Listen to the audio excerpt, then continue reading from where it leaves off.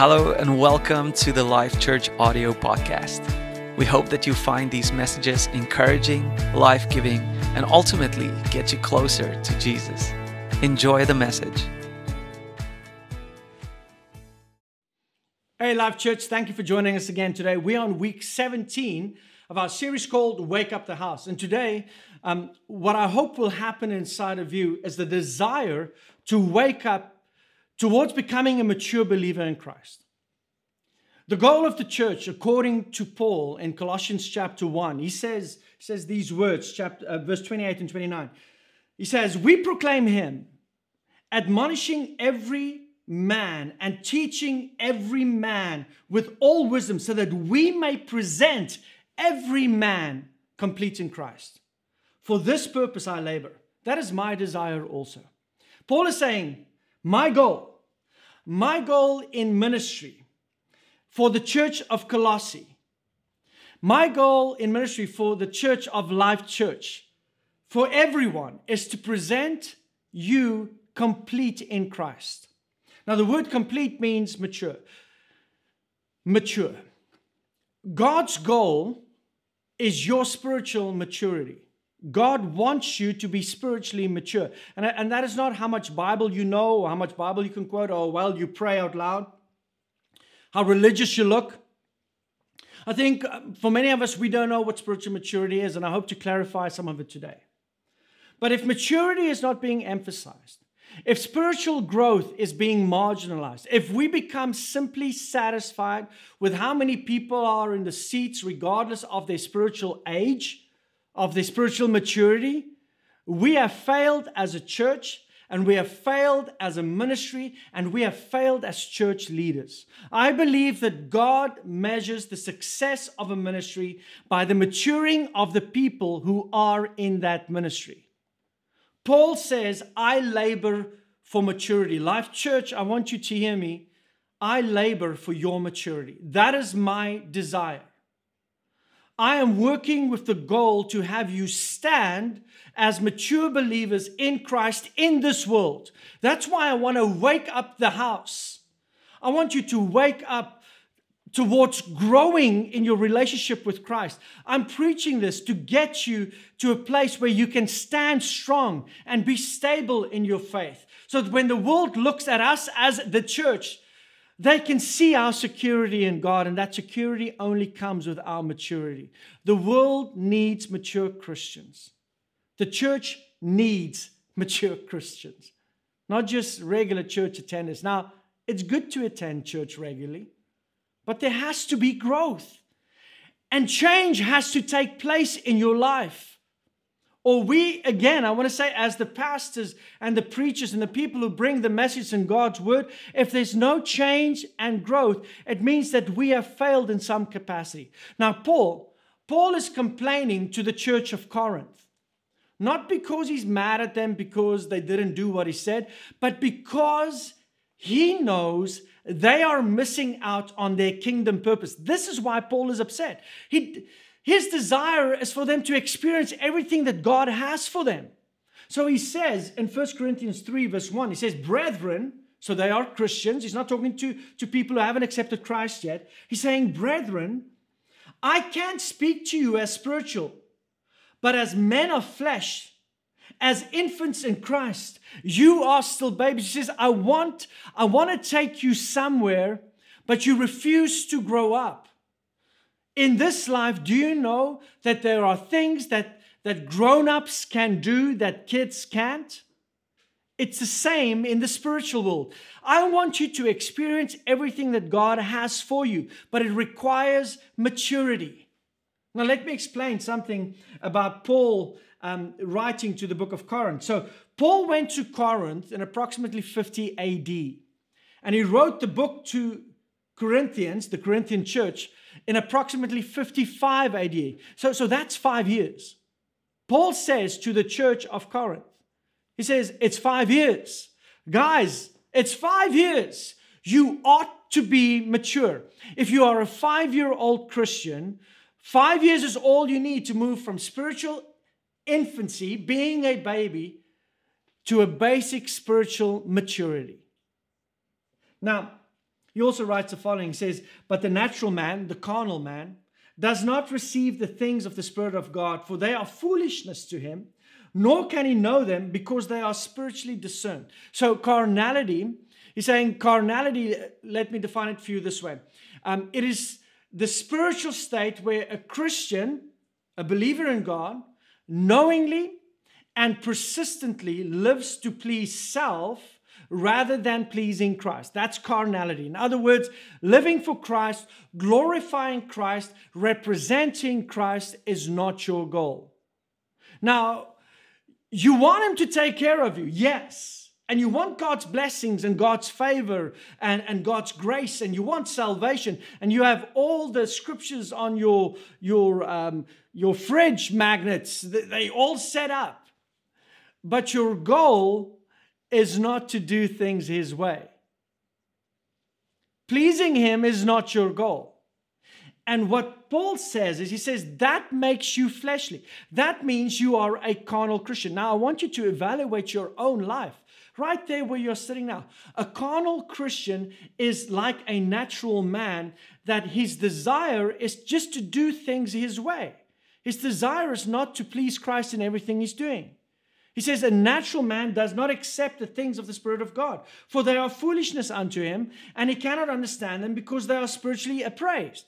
A natural man can't understand spiritual things because they're non-Christian.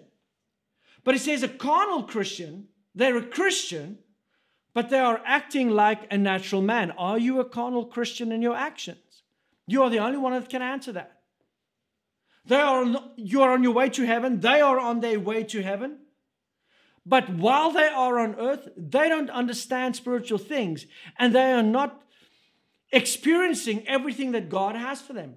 They don't have a spiritual perspective of life and on life. They have a human perspective on life. That's carnality because of a refusal to grow. So let me say that again. Just to be clear on this. And this is, you are the only one that can evaluate where you are at. If you've been saved for 5 years or more, this is what Paul says. If you've been saved for 5 years or more and you are not spiritually, where you look at life through God's lens as a normal way to operate, if you are not looking at life that way, Paul says you are still a spiritual infant. You are still a baby. If you don't look at how you're going to handle or tackle the issues of life, if your first go-to isn't God's way, you are still a carnal Christian. You are a baby. You are a fleshly believer who is missing out on the spiritual experience that God has for you because you are not operating in God's ways. Now, I'm not saying this to offend any of you or to hurt you or to make you feel less of a believer, but I'm saying this because growth is required from all of us. Now, unfortunately, we not only have carnal Christians today, but we also have carnal churches because the church isn't operating with the focus of bringing believers towards maturity. Some churches, unfortunately, their goal isn't maturity. Their goal is entertainment. Or their goal may be money. Their goal may be notoriety or fame or book deals or followers. But the goal of maturity is not their goal. And I want a church that has the desire and the fruit of mature believers. Do we want the church to grow? Is it about numbers? Do I want Life Church to grow? Yes, I want to see God's kingdom expand, but I want every person that gets added to Life Church to grow in their maturity. Do we need finances in the church? Yes, we do, because without finances, we can't operate. Do we need to have a service where people don't fall asleep? Yes, we do, but we don't compromise in entertainment with content. It has to be God's word that's preached towards people that are challenging them towards maturity. Do we need worship that sounds sounds good and looks good and helps people to focus their attention toward God? Yes. We desire to have excellent worship. Is it about fame? No. Is it about how many followers? No. Is it about how many books I've sold? No. Our role as pastors and leaders in the church is to help believers become mature in their relationship with God. Let's go a little bit deeper. Hebrews 5:11. And just a word to all the pastors that write books and are doing really well with them. I honor you. I respect you. I'm not saying because you are an author that you don't have the right attitude. I'm saying, unfortunately, there are those in the church that have missed the goal. And the goal is to get people towards spiritual maturity. So I just want to honor all the pastors. I love you. I honor you. I respect you. Now, Hebrews 5:11, he says the following. Concerning him, and he's talking about Melchizedek, we have much to say about this. He's got much to say about Melchizedek. If you want to read more about Melchizedek, go read Hebrews 5. But it's hard to make clear to you because you no longer try to understand. You are no longer trying to learn. You're no longer trying to grow. Now, the book of Hebrews was written 30 years after Jesus died and rose. So some of the Christians, they have been saved for 30 years. In Corinth, 5 years. In Hebrews, 30 years. In Hebrews, some Christians, 30 years. And he says, you've been saved for 30 years and you are still dull of hearing. Now, the Greek word for dull of hearing means you are mule-headed. You are stubborn. You don't accept God's truth as truth, and you choose your opinion as truth instead. He continues, he says, for by this time, by this point, you've been saved long enough for us to not have to go through all of this again. It says, for by this time, some of you saved for 30 years, you ought to be teachers. I want to say to you, listening to this message, I don't know how long you've been saved. I don't know how long you've had a relationship with Jesus Christ. But what Paul is saying to the believers here is he's saying, listen, guys, you've been in the church for 30 years. By this time, you ought to be teaching someone else. You've been saved long enough to help somebody else. Have you helped others in your faith and in your work and in your walk and in their relationship? Have you been there to train them up, to help them? This is what Paul is saying about what makes us mature believers. It's not simply consuming. We have to get to a place where we are contributing to the body of Christ. He continues on, he says, but you have need again for somebody to teach you the elementary principles of the oracles of God. And you have come to need milk and not solid food. So he says, listen, you've been in church for 30 years. And every Sunday you just come back and you just want another nice fluffy message. You just want to hear another good message that makes me feel good. Just give me another feel good message, Pastor. That's all I want. Every day, no, every Sunday you come back, you sit in your same seat. He said, now you are like an infant that needs milk. Now, who needs milk? A baby. He said, we should be past that already. A baby feeds on milk because he's an infant. He said, not only can you not teach, we need to take you back to the ABCs. He said, it's as if you've been sitting under the teaching of God for 30 years and we have to start all over again. Humpty Dumpty sat in the... Mary had a little, 3 blind mice, 1, 2, 3. I have a 6-year-old. I'm going through all of that right now. He calls them elementary principles. We need to take you back to spiritual kindergarten because you've refused to grow spiritually. And you're going to see what the proof for maturity is. And you are the only one that can evaluate. Listen, is it time to wake up the house and to start growing? He goes on and he says in verse 13, anyone who lives on milk, being still an infant, is not acquainted with the teaching of righteousness. The teaching about righteousness. Verse 14, but solid food is for the mature, who by constant use have trained themselves to distinguish good from evil. He says that the problem with infants, with the immature, is that they are not accustomed to the word of righteousness. The teaching about right, they are not accustomed to it. They haven't become acquainted to it. Here's what keeps you a baby. you are not applying the Word of God to address the issues of your life. A baby won't grow just by watching mama have milk. They've got to use it, they have to ingest it for it to cause growth to occur.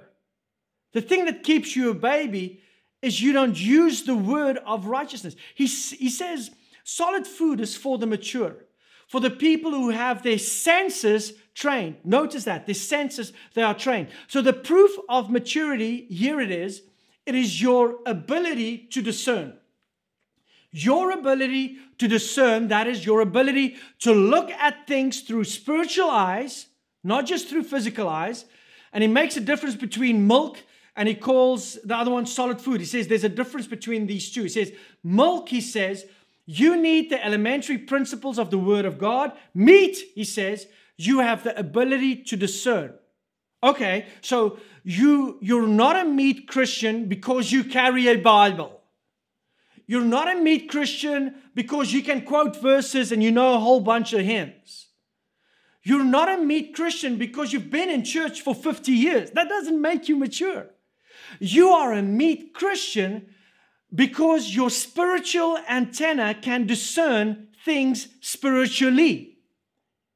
You are applying the appropriate act of righteousness in the right situation at the right time. You are applying the right standing with God, meaning I'm going to be aligned with how He would do things in situations to your life. You can discern things spiritually. You eat from the tree of life, not just from the tree of knowledge and good and evil. Let me help you grab the difference between milk and meat or solid food. Here's milk. I want you to, again, I love all of you. And my desire for every single one of you listening to this message is to stir up in you the desire to become mature in your faith. No longer settle for being a baby in Christ. God wants you to grow up, and there's tremendous blessing with growing up and with maturity. So here's milk. Milk is what Jesus taught on earth and what Jesus did on earth. That's recorded in the Bible. That's milk. What did Jesus teach me and what did Jesus do? You are a milk Christian simply by learning what God says and learning about what Jesus did. That makes you a milk Christian. Learning about Jesus makes you a milk Christian. You can read the Bible, study the Bible, and that gives you milk. So you're a milk Christian. Now, a meat Christian doesn't just know what it says in the Bible, doesn't just know what Jesus said and what Jesus is saying, but he uses what is said to make his life's decisions. That is the meat. You study the Bible, so you're drinking milk, but your actions are from a heavenly perspective because you're doing things his way, even when it don't make sense. Now that's meat. That means you are going to mature in your faith because you are applying what Jesus said to your everyday life. You got steak now. I was served some steak that kind of steak where they feed the cows beer, and it's the most tasty steak I've ever had in my life. Solid food. I cannot eat steak as a believer if I don't apply the principles. And God said, I've got so much more for you. I've got so much solid food for you. You study the Bible to get the content. You operate spiritually to utilize the content. That is a mature believer. Study it to get the content. I'm going to operate spiritually to utilize the content that I've just studied. Because the Bible tells you what Jesus did and what he said on earth. The meat means you are operating from what he's doing now in heaven. And I'll show you in a moment. So it is for you to use. You have to practice using God's ways in your life. We have to practice using his ways. It's not just on paper. Many of us agree with the word and we say amen on Sundays. You might have said hallelujah during this message by now, hopefully. You say amen to the word, but when it comes to choosing our actions, then at that moment, we're just going to go back to doing things our way. But you just said amen to the word. That means that you're remaining a baby. A mature believer says amen and acts appropriately. It's kind of like a hockey team or many team sports. I like using hockey because my son is active and my daughters are playing hockey. So a hockey team, the higher the level goes, the more intense it gets. But our hockey team, in pre-season, they go to the training rooms. They go to practice ice. And in the training rooms, they are divided into forwards, defense, goalies, and they receive a playbook. The playbook is given so that they can learn the plays for the team, so that everybody can be on the same page. There's a defense playbook, a forwards playbook. There's a power play, and then there are penalty kills and so forth. So right now, all of you who are listening to this word, you are sitting in the training room. You are busy learning the plays. But then, like in hockey, they go to the ice to practice the plays that they've just learned. And on the ice, they practice the plays. And in the book, they learn about hitting and they learn about the contact and what they should do when contact happens. But you can talk about hitting and contact as much as you like. But until you've experienced it, you really don't know if you know the play and the outcome of what's going to happen when hitting and contact starts taking place. But the only way you will know that you know the play is while you are on the ice. So what God does for you to see whether you really understand the play, the settings in life, the things that you are saying amen to. God puts you on the field of life where you have to make decisions. And when He puts you on the field of life through trials and troubles and difficulties and challenges and successes and victories and fame and fortune, do you run to God's word? Do you run to God's perspective? Are you going to God's playbook? Do you act on what He says? Or do you go back to your own human ways of doing, the secular way of doing, the non-Christian way of doing it? It means you're going to have to say in life, how does God say we should raise our children? The Bible says, train them up in the ways of the Lord, and they will not depart from it, which means sometimes you will say no as a parent, which means sometimes you will be inconvenienced because you chose to drive. You chose to be involved in their lives, and it's going to take some of your time and some of your resources. And sometimes it means that you are going to check up on their conversations and see what they're doing. Why? Because you want to control them? No, because you love them. How does God say? What does He say? What should my conduct be as a husband? We spoke about this.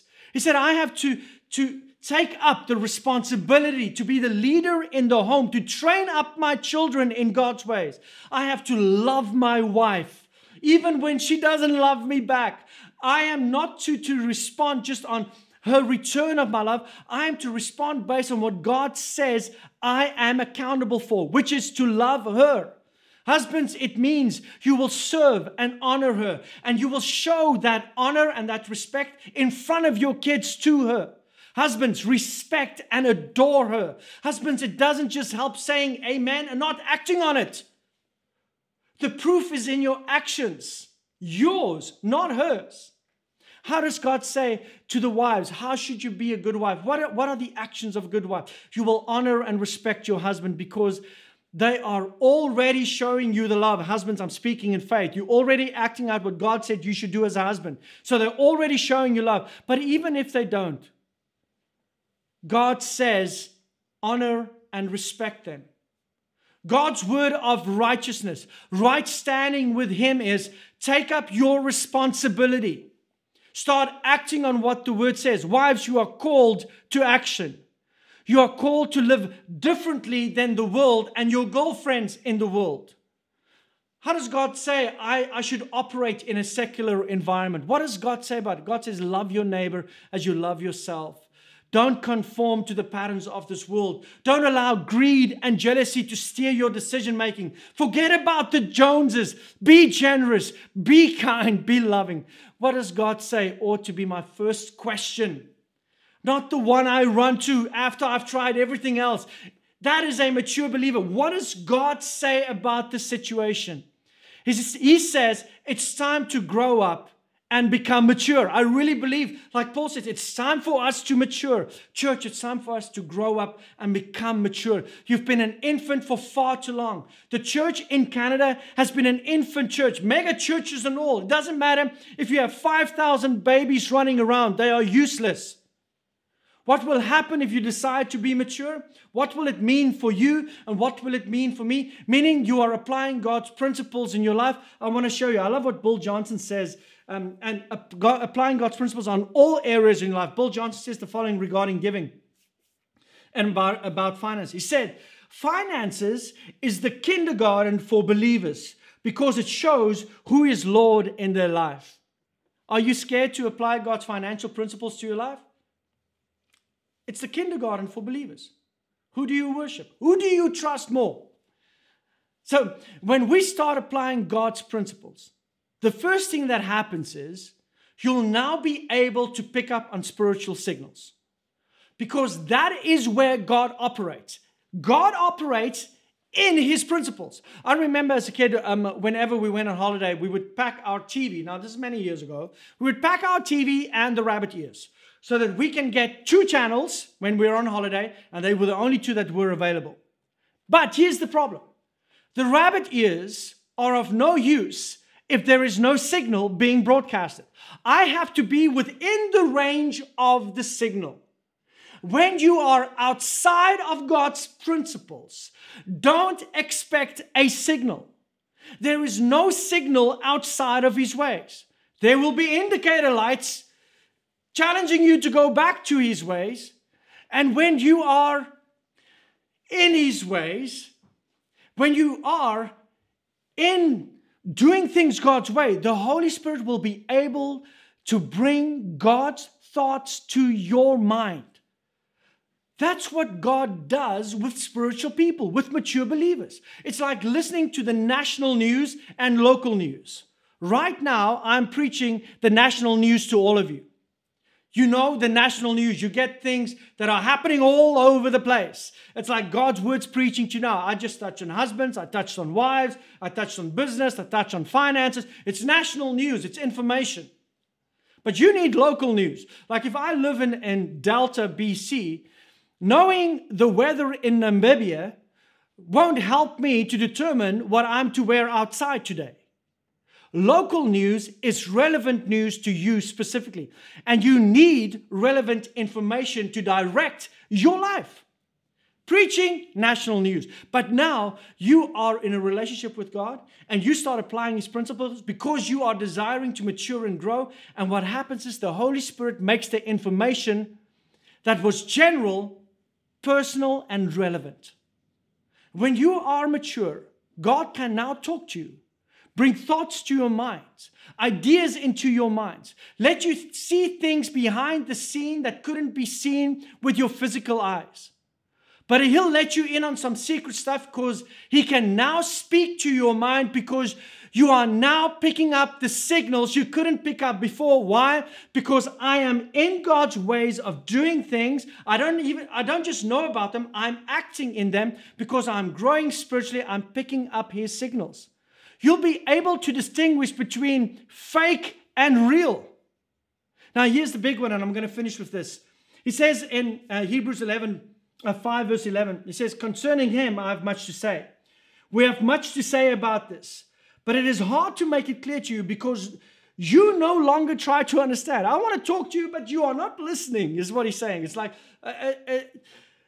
in the beginning, you were eager to grow, but you're not desiring to grow anymore. So I'm going to tell you now, because this is my desire for our church. Paul said, I want to tell you stuff, but you don't want to learn right now. So he didn't go much deeper. But I want to tell you because my desire for you is to grow. So let's back up to verse 5. In verse 5, he says the following. In the same way, Christ did not take on Himself the glory of becoming a high priest. But God said to Him, you are my son. Today I have become your father. And he says in another place, you are priest forever in the order of Melchizedek. So just before this, The author is saying, I want to share some things with you, but you don't have a desire to grow more. And he wants to talk about Melchizedek. He says, I want to tell you about Melchizedek and the Melchizedekian priesthood. But you ain't ready for this. Now, I'm going to tell you about it because I know many of you are ready for this, and I hope this creates in you a desire for maturity. Now, to understand what Jesus is for us today, he says, if you understand Melchizedek, it'll help you to understand Jesus today. So who is Melchizedek and why does he matter? In Genesis chapter 14, Abraham has been involved in a battle. He's been in a fight. And he comes back from the battle. And he comes back in verse 18 and he says, Melchizedek, king of Salem, brought bread and wine. Bread and wine, that sounds like a minion, doesn't it? He brought bread and wine. Now, he was a priest of God Most High. God Most High. El Elyon. El Elyon means God who overrules. So he is a priest of the God who overrules. So Melchizedek is a high priest of the God Most High. But he's also the king of Salem. Salem means peace. So he is a king. And then Melchizedek, it said, he blessed Abraham. He said, blessed be Abraham of God Most High, God who overrules. Now, what did Melchizedek do? Let's think about this again. He blessed Abraham. So Melchizedek is a priest who brings blessing to Abraham. Now, guess what the Bible says about you and me? It says we are the seed of Abraham. And Jesus is in the Melchizedekian priesthood. So after this happened, it says that Abraham gave Melchizedek a tenth of all. He brought a tithe. So Abraham has been in a fight. He's been in a battle, and the God of the Most High has given him victory. And when he comes back, he meets Melchizedek, a high priest that blesses him, that gives him bread and wine because he's been in a fight. And what you will see if you continue on reading, you will see that Abraham is going into another fight right after this with the king of Sodom. So he left one fight, he's going into another fight, and between the two fights, he runs into Melchizedek, the high priest, that brings him blessing, that gives him bread and wine, that strengthens him, that causes him to be ready for another fight that's coming his way. If you are a mature Christian, that means last week you were in a fight. I didn't say you are looking for a fight with people. See, you're not a serious Christian, a mature Christian. If you are not in a battle, you are not a mature Christian. You're just going along with the crowd then. But if you stand up for Jesus, you are going to run into some fights. Sometimes it might be with your family members. Sometimes maybe with a neighbor. But there will be things that you will be challenged with on a daily basis because you are choosing to do things God's way. If you are a mature Christian, that means last week you were in a fight. Choosing to do, not just to hear about God's ways, but choosing to do things God's way. That means you were in a fight. See, if you're a baby Christian, you ain't in no fight because nobody's rejecting you. Nobody's against you. Just hearing about Jesus, but not acting like him won't cause anybody to stand up against you. Last week you were in a fight, but now this week, he says you are going to come into another fight. You don't know exactly what it is yet, but it's coming. And it's not because you're looking for a fight, but it's because you are not the same as this world. So, between last week's fight and this week's fight, you need some bread and wine. You need to be refreshed. You need to be empowered. You need to be strengthened with the blessings of God to help you deal with what it looks like when you're a mature Christian. He says, I want to tell you about Melchizedek. Why? Because Jesus is after the order of Melchizedek. How? Because he brings to us the strength for our spiritual living in the fight of the secular society by the bread and the wine of his communion with us so that we can go and fight and watch him overrule whatever the enemy says is going on. Our God overrules. But it's only when you are a mature Christian walking things out God's way that El Elyon becomes involved in your life. The reason why you want to be a mature saint is because that means your circumstances don't have the final decision, but your God has the final decision. Your boss doesn't have the final decision. The situation and the culture doesn't have the final decision, because you belong to the mature saints of God. And under the priesthood of Christ, who's after the order of Melchizedek, who can meet you in the battles of life. He meets you between the battles. He gives you the strength. He gives you the healing. He gives you the wisdom, the reminders you need. But it only happens to those who are mature in Christ. Not for those who simply know about Him, but for those who act on what He says. I hope this challenges you to not be content with simply knowing about Christ, but have the desire to mature by acting out what God says in His Word. Let's pray. Father God, I pray for every single person that's hearing this word. I pray that your Spirit will inspire them right now. There can be things that they can do right now, that you are speaking to them right now about acting on your word. If it's in regards to forgiveness, Father, let them call up the people and forgive. It's about offense, Father. Let them not hold offense, but let them bring reconciliation. Father, if it's about being generous to those around them, Father, bring the generosity forth. Let them cook a meal. Let them bless their neighbor. Let them start acting out what you say in regards to generosity. If it's about praying for the sick, I pray that they will have the boldness to lay their hands on the sick and to believe for recovery and complete healing. Father, I pray for faith to stir up so that we will do things your way. In the wonderful name of Jesus Christ, we pray. Amen. Amen. Love you, and we hope to see you next week. Thank you so much for joining us on the Life Church audio podcast. If this message spoke to you, go ahead and share it with your friends and family. And let's get the Word of God into the lives of more people out there. For more information about us, go to thisislifechurch.com. And remember that we can make a difference by loving people.